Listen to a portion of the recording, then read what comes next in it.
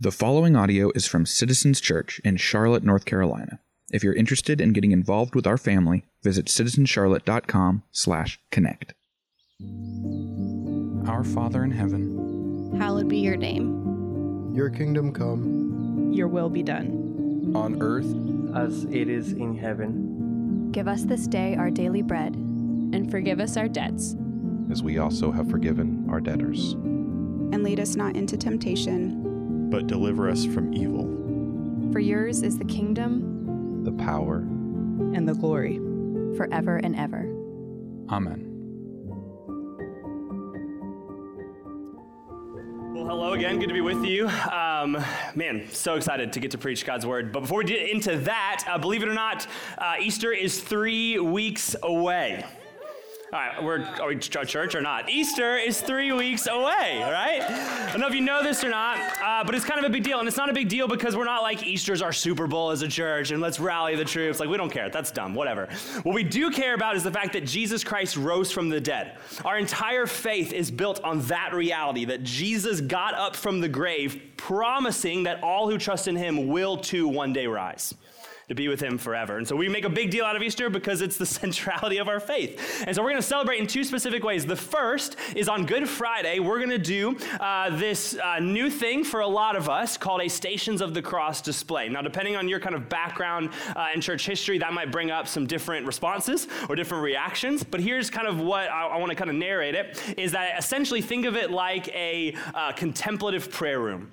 It's a chance for us to mark throughout the day, whenever you're able, to come for just a few minutes right downstairs in the Calhoun room to pray and to reflect on the crucifixion of our Savior. We've got some beautiful graphic art that we're going to be displaying, guiding us through the Passion Week, ending with the death of Christ, getting us ready to celebrate bodily and excitedly on Sunday, the good news of the resurrection. And then on Sunday, we're going to gather for one big resurrection party. So we're going to be here at 9 a.m. We've got free lattes and free donuts at 9:30. We've got for the kids, an Easter egg hunt for the kids. So we're going to be doing that. That's going to be a ton of fun. And then Lord willing and weather permitting, we're going to be worshiping together on the roof up on the 5th floor, overlooking our beautiful city of Charlotte, together getting to celebrate Jesus. It's going to be a ton of fun.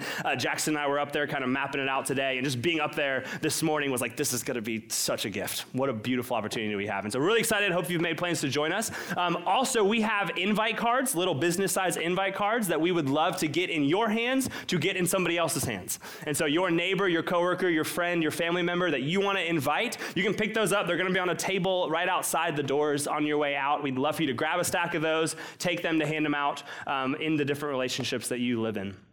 All right, let's dive into God's word. Let me pray for us, and then we're going to get into it together. Lord, thank you so much for today. Lord, thank you for this Lord's Prayer that we get to think about and reflect on and contemplate together once again this morning. Lord, we're grateful for a chance to think once again about what you are inviting us into in prayer. So, Lord, would you be with us, be present to us? Open our hearts, lower our defenses. Lord, help us to be present to you, present to one another, present even to our own bodies. We need you. We love you. Pray all these things in Christ's name. And all God's people said, amen. Well, during my time in seminary, I was assigned to read the biography of a man named George Mueller. Now, if you're not familiar, George Mueller was a 19th century minister whose calling on his life was to care for vulnerable children across England. He also looks a little bit like Abraham Lincoln. And over the course of Mueller's 93 years of life, he had the privilege of starting 117 schools, which cared for over 10,000 orphans and educated over 120,000 children. But believe it or not, that's not actually what Mueller is most known for in Christian circles today. Mueller is most famous because of his fundraising strategy, or rather lack thereof. You see, Mueller felt called by God to never ask or write a single letter asking for donations from those outside his ministry, but rather he felt like God called him to, quote, pray in the donations. And over the course of his ministry, Mueller raised what today would be the equivalent of $97 million, having never asked for a single dime. If you read the biography, you would read one story in particular about a certain morning early on in his ministry where Mueller stands up in front of 300 orphan children, knowing that there's nothing in the cupboard to feed them that morning for breakfast. And as the story goes, Mueller prayed, quote, "Lord, thank you for providing our daily bread." And as soon as Mueller said amen, there was a knock on the door. And a baker shows up carrying 3 fresh baked trays of loaves of bread, saying, "Hey, I just felt led this morning to get up early and make these for you." Just a few minutes later, there's another knock on the door. And it's a milkman whose cart had broken down right outside of the orphanage. And he said, "Hey, all of this milk's going to spoil, so can you use all of these cartons of fresh made milk?" We are continuing this morning through our journey line by line in the Lord's Prayer. And we're looking this morning at verse 11. Give us this day our daily bread. A prayer that for George Mueller some 200 years ago had been answered in the most immediate, tangible, and specific way. Now, to be honest, I'm very tempted this morning to preach a very simple sermon. To tell you this incredible story of George Mueller, to tell you that this line invites us to bring our requests to God, to stir up our emotions with stories of God's provision now and in history, and then to send you praying. And that wouldn't be wrong. That'd be faithful to the text, and that would be a good thing to do as a pastor. But to be honest with you, when I read that story almost a decade ago, and even now when I tell it, there's actually all sorts of these mixed emotions that rise up in my soul. And I wonder if the same is true for you. So on the one hand, I'm definitely stirred to greater faith, right? I read about Mueller, I read about the milkman and the baker, and I want to go out and pray bold prayers that Jesus might answer immediately and suddenly in my midst. But there's also equally within me these feelings of shame and sadness and even insecurity that sit on my heart. There's a part of me that hears that story and, to be honest, doesn't want to run to prayer, but rather wants to run from prayer. First, because I immediately think about all of my prayers for quote unquote daily bread that I believe have been left unanswered. Good requests. Lord, would you provide this? Would you step in here? Would you take care of my need? Good, what seemed like God glorifying requests that for another reason or another have not been resolved how I wanted. But it also makes me want to run from prayer because I, to be honest, don't really know what to do with my desires as a follower of Jesus. Like I know what to do with my big kingdom desires, right? Like I know what to do with the desires for my neighbor to get saved or for God to take care of the suffering in the world. I know what to do with those. I pray them boldly and passionately. And I even know what to do with my evil desires, right? The ones contrary to the kingdom of God. I repent and I confess and I turn those over to the Lord. But what do I do with the desires in the middle? You ever ask yourself that question? Right? Those desires that aren't world-changing or wicked, they're just sort of there. It's the great parking spot conundrum. Have you ever thought about that in prayer? Dan, our director of Groups and Connect, he says that his grandmother has this prayer where every time she's parking, she would say, "Father God, full of grace, help me find a parking space." Is that okay? Genuinely, like, does God care about that? What happens if there's one parking space left and I'm praying for it and so is somebody else? Am I even allowed? Does God care about me finding a parking spot? Do you ever wrestle with those questions? Like, am I supposed to or even allowed to pray about this lingering cough that won't go away after being sick 2 weeks ago? Am I supposed to or even allowed to ask God for a promotion at work or to get more recognition from my boss? Am I supposed to or even allowed to ask God to help my child sleep so I don't have to be up at 2 a.m. for the 5th night in a row? Am I supposed to or even allowed to ask God for a husband or a wife or for more friends or for a friend? Do you resonate with those questions at all? I would guess that you do, because over the past few weeks, as I've been thinking about and researching and studying and praying about this sermon, time and time again, I'll ask folks, what does it look like for you to ask God for what you need? And predominantly, most people say, I don't. I have good intentions to.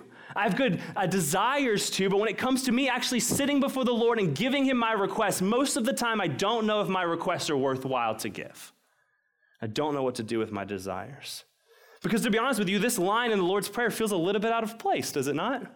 We just got done praying, Lord, your kingdom come, your will be done. And right after this, we're going to pray, forgive us our sins and lead us not into temptation. Like, I'm good with those. But give us this day our daily bread? How common, how ordinary. how normal.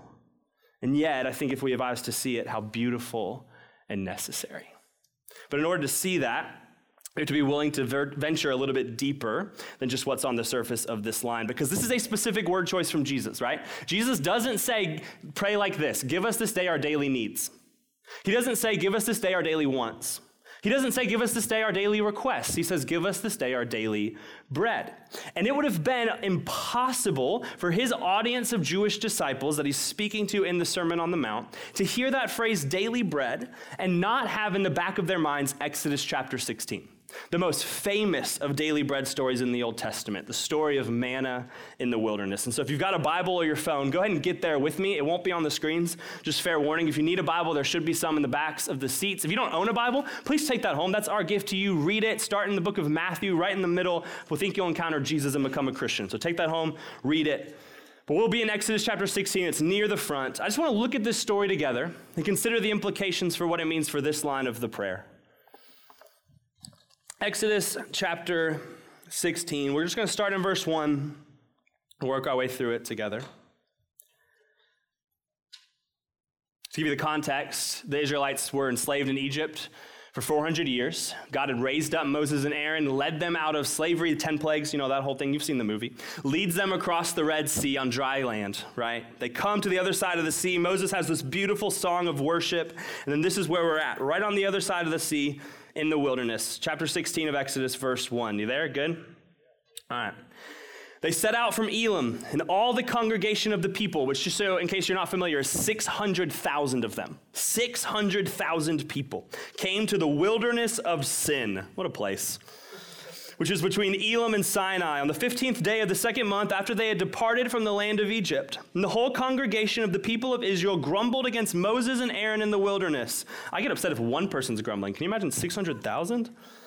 And the whole congregation grumbled. And the people, verse 3, of Israel said to them, would that we had died by the hand of the Lord in the land of Egypt, when we sat by the meat pots and ate bread to the full. For you brought us out into the wilderness to kill this whole assembly with hunger. So AKA, hey, you should have left us as slaves because at least we were fed slaves. Verse 4, the Lord hears this and he says to Moses, behold, I am about to rain bread from heaven for you. And the people shall go out and gather a day's portion every day, that I may test them whether they will walk in my law or not. On the sixth day, when they prepare what they bring in, it will be twice as much as they gather daily. So God says, every day I'm going to rain bread from heaven. And every day for 5 days, they're to gather what they need that day. But on the sixth day, they're to gather for 2 days, setting aside the Sabbath, part of God's design, 1 day of rest. Verse 6, so Moses and Aaron said to all the people of Israel, at evening you shall know that it was the Lord who brought you out of the land of Egypt. And in the morning you shall see the glory of the Lord, because he has heard your grumbling. If you like to write in your Bibles, if you have one of ours, feel free to, just to underline it.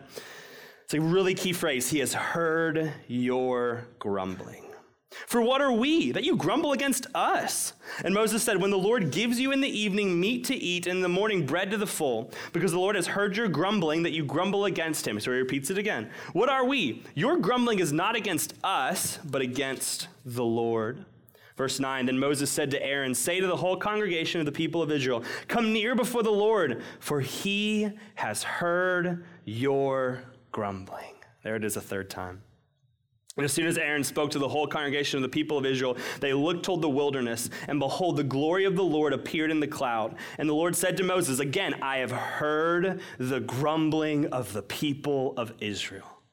Say to them, at twilight you shall eat meat, and in the morning you shall be filled with bread. Then you shall know that I am the Lord your God. If you continue through 13 through 21, bread's going to rain down, and some people aren't going to listen to the first command. They're going to try to gather on days 1 through 5 for multiple days, and they're going to wake up the next morning and realize that bread they tried to save is rotted. And God's like, I told you, each day, get what you need for each day. And then if you keep going, 22 through 30, they're going to break the next part of the command. On the 6th day, some of them aren't going to set some aside for 2 days. And God again is going to say, will you trust me? Will you follow my design? 5 days you get for 1 day. 6th day you get for 2 days. They break this. They need to learn to trust him. That's what happens there. Skip down to verse 31.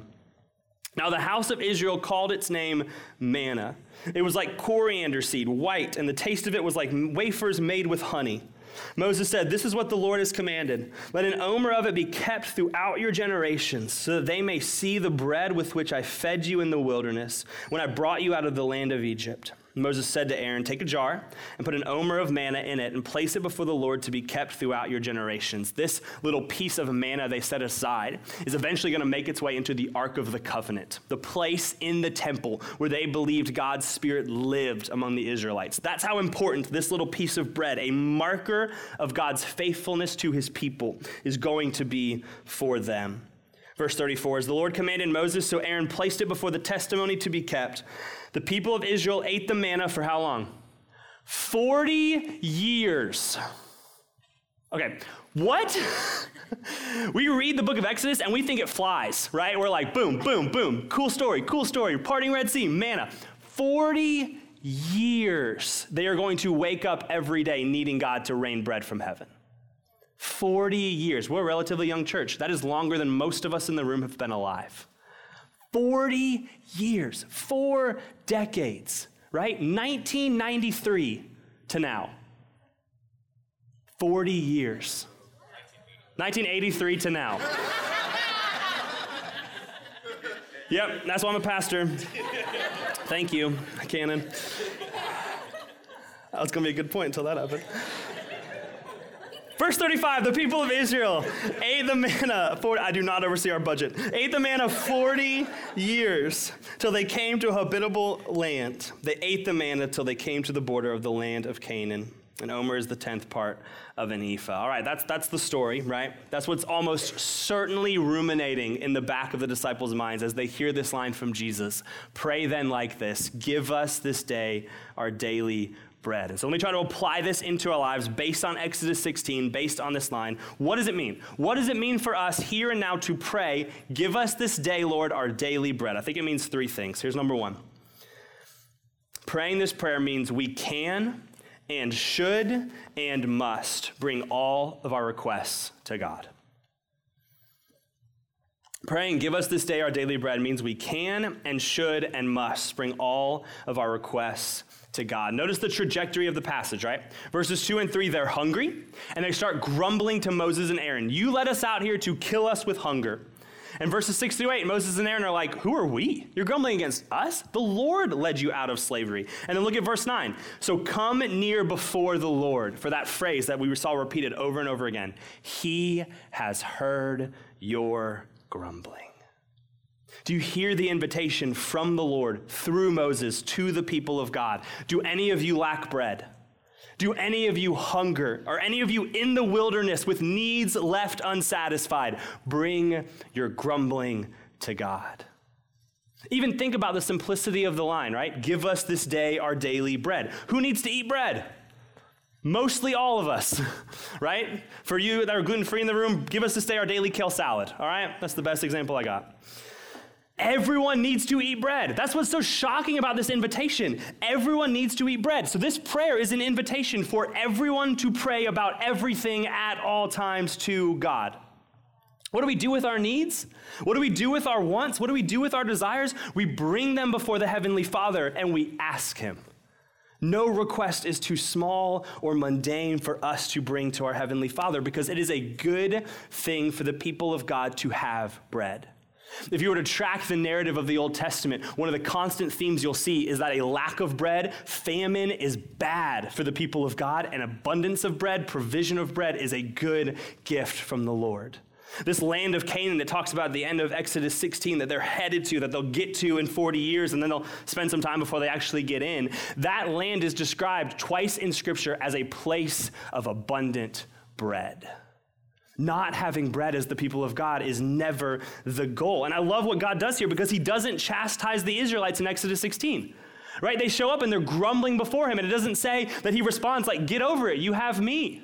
You don't need bread. I know you're in the wilderness. I know you're hungry. I know you're not satisfied, but you've got me, get over it. That's not what He says. He says, hey, Moses and Aaron, tell them to stop grumbling to you. Tell them to grumble to me because I hear it and I'm going to give them bread. Isn't that what He says in verse 12?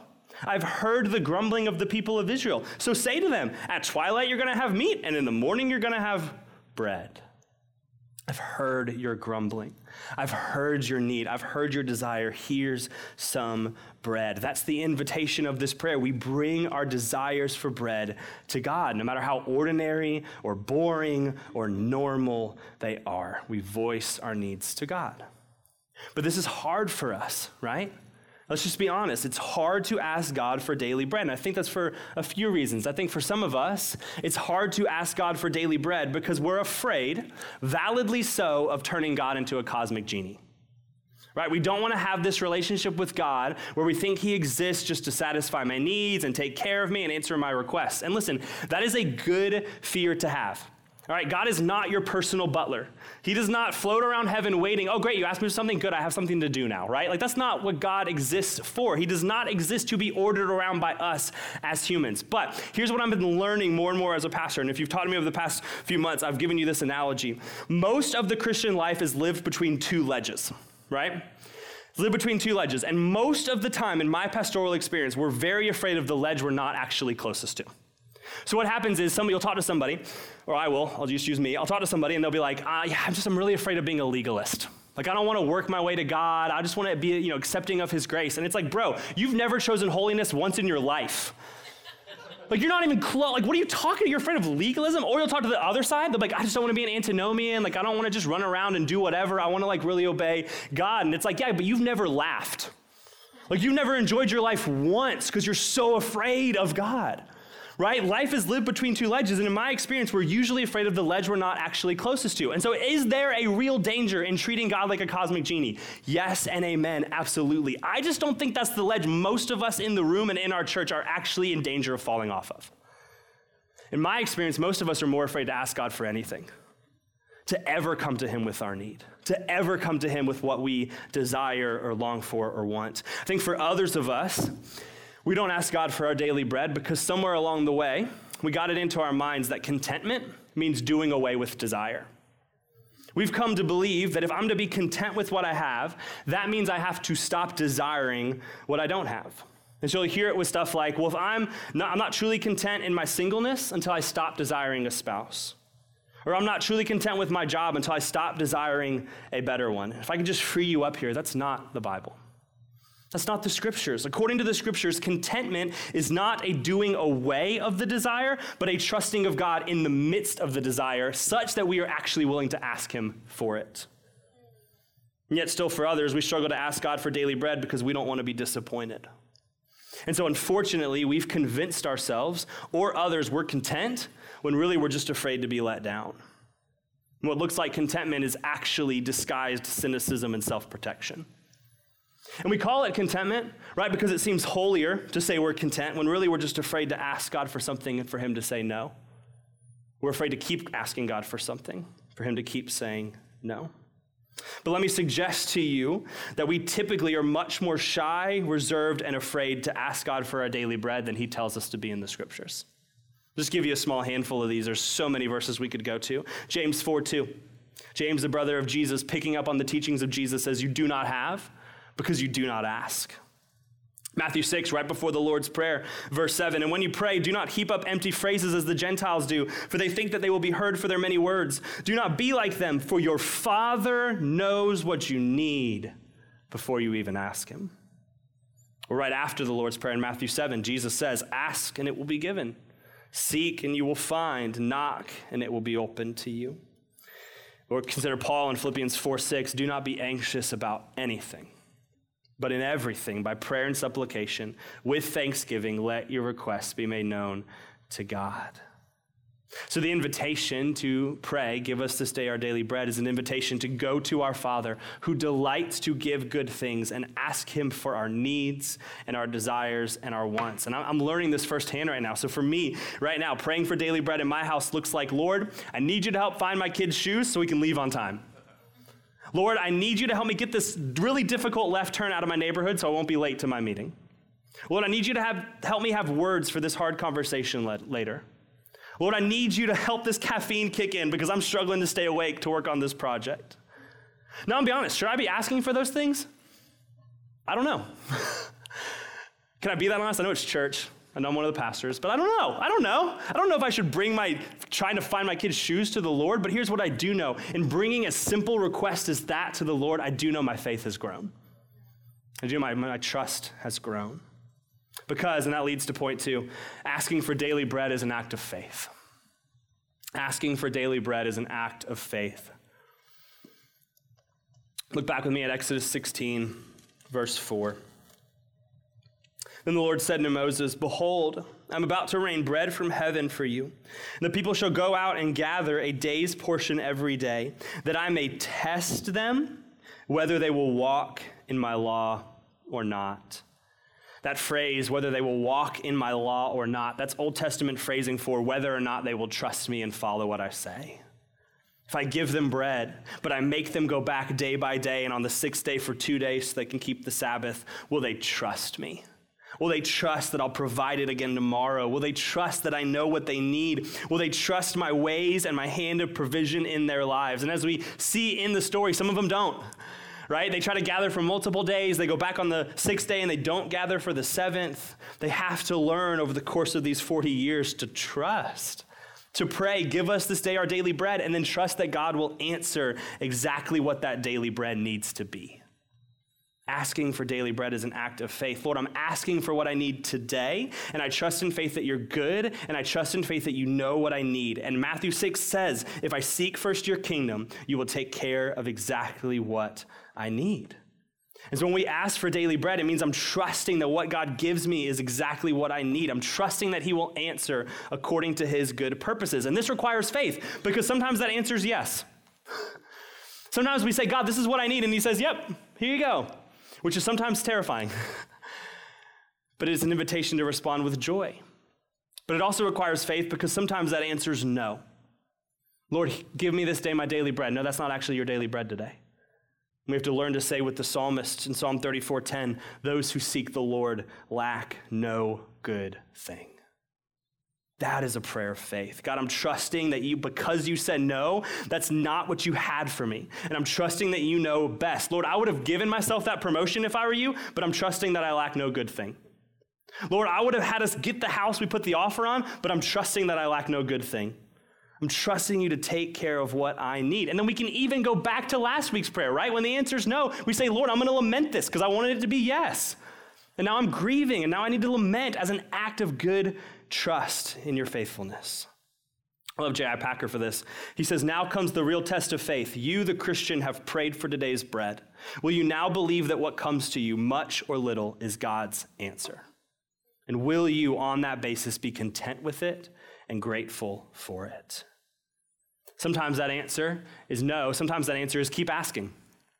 God loves to hear his children ask. Sometimes he intends to say yes, but desires to grow our faith through making us ask more and for longer durations than we're often wanting to or ready to. And sometimes that answer is to change our desire, right? Don't worry about sorting out the desire. Am I allowed to bring this to him? Am I not? Just bring it. And sometimes that answer is, hey, I'm actually going to reshape your desire to show you instead what you should be asking for. I got a picture of this a few weeks ago. Harper woke up the day after her birthday party, and for breakfast, she said, Dad, can I have cake? That's a stupid request, right? Like, I love my kid, right? No, cake for breakfast is sometimes a good thing, but for her, it's a bad thing, right? That's going to hurt your stomach. It's going to give you way more sugar than you need to head into the day. Like, this is not good for you, but I love that she asked, because her bringing that desire to me means that I can respond and reshape her desire and show her what she should want instead. And that's the invitation. I don't know if I should bring this desire to you, Lord, but I'm just going to bring it, and I'm going to trust and sit and listen to you and let you reshape the desire if you think daily bread is actually something else for me. I love N.T. Wright for this. He says, our natural longings for bread and all that it symbolizes are not to be shunned as though they are of themselves evil. God knows our desires in order that we may turn them into prayer, in order that they may be sorted out, straightened out, untangled, and reaffirmed. I love that. We bring our desires to God in prayer that he might sort them out, straighten them out, untangle them, and reaffirm what they should be. All right, so that's the first two. We can and should and must bring all of our requests to God. Asking for daily bread is an act of faith, but there's one more thing, even under the surface of Exodus 16. And to see that, we got to turn over to Deuteronomy chapter 8. Deuteronomy chapter 8, just a few books over. This is Moses re-summarizing and narrating kind of all of the Exodus story, with more detail and more application. Deuteronomy chapter 8, he's going to tell what happens, and this is what he says. He says, "And you shall remember the whole way that the Lord your God has led you these 40 years in the wilderness, that he might humble you, testing you to know what was in your heart, whether you would keep his commandments or not." And this is the key, verse 3. "And he humbled you and let you hunger and fed you with manna." Notice that. He humbled you, he let you hunger, and then he fed you with manna, which you did not know, nor did your fathers know. Here's why. "That he might make you know that man does not live by bread alone." That sounds familiar to you. That's exactly what Jesus will quote in his temptation in the wilderness. When Satan comes up and says, "Turn these stones into bread," he quotes Deuteronomy 8, "Man shall not live by bread alone, but man lives by every word that comes from the mouth of the Lord." Point number 3, asking for daily bread leads us to God. Asking for daily bread leads us to God. I love Deuteronomy 8.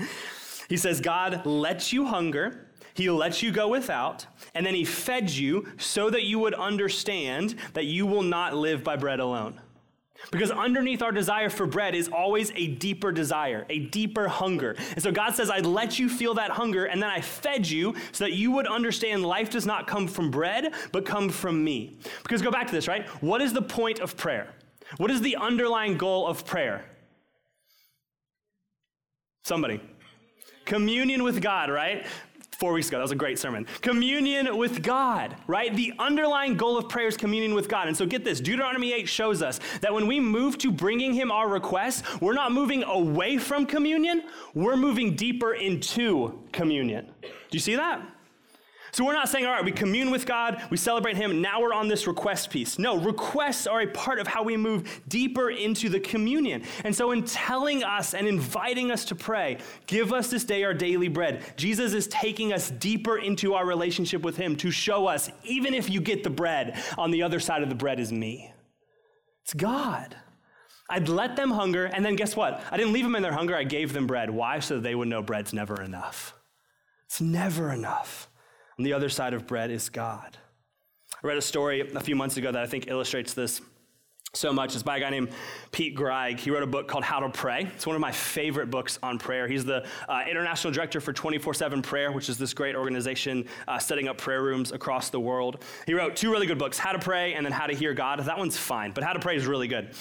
And he tells this story in his chapter on bringing requests to God, where he talks about this vacation that his family went on with another family, where they were going to sail for a week in the Adriatic Sea off the coast of Croatia, which is like goals. I don't know what that even means, but that sounds awesome. So here they are on a catamaran for a week in the Adriatic Sea. And he says, this is one of these days is just perfect. They're kind of anchored in this little harbor, and they're swimming, and the sun's out, and it's just perfect weather. Temperature is awesome. The water temperature is perfect. And they're just having a blast. And the day kind of wraps up, and the sun is setting, and they're laying out this beautiful dinner, and the weather's perfect, and they're all smiling. And next thing they know, as they sit down to eat dinner, this swarm of mosquitoes just like descend on the boat.